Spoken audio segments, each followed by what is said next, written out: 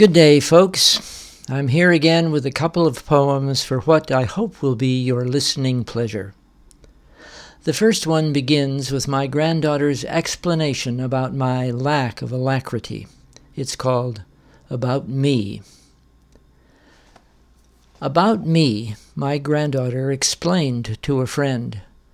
He's a good guy, but he's really slow.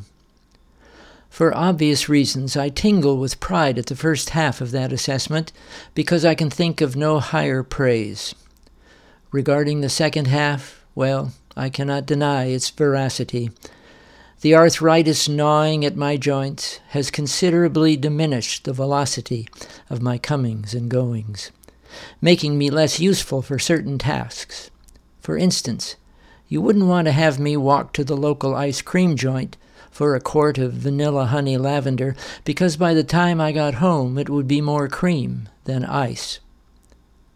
If there's no hurry, however, I'm the fellow you can send to the market for a loaf of bread, a jar of pickles, a bunch of bananas, a dozen eggs, a bag of flour, you name it. I've got a sturdy staff to help me remain plumb, and for hauling cargo, a durable old day pack that I've carried for decades of hiking in mountains and deserts and forests. So as long as there's no need for speed, I can still deliver the goods. The next poem unearths memories from long ago about working between semesters of school. It's called Summer Jobs.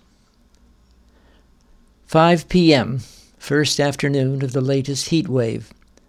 The young couple across the street return from a day of work, washing windows. "How'd it go?" we call out to them, and they reply with the good cheer of the youthful, "Not too bad," as they drag themselves up the stairs to their apartment. I remember the overheated workdays of summer jobs, loading trucks, mowing golf courses, cleaning out freight cars to get them ready for the next load. I remember my work shirts soaked with sweat. I remember blistering my hands on shovel handles and burning my unprotected back and shoulders in the scorching sunlight.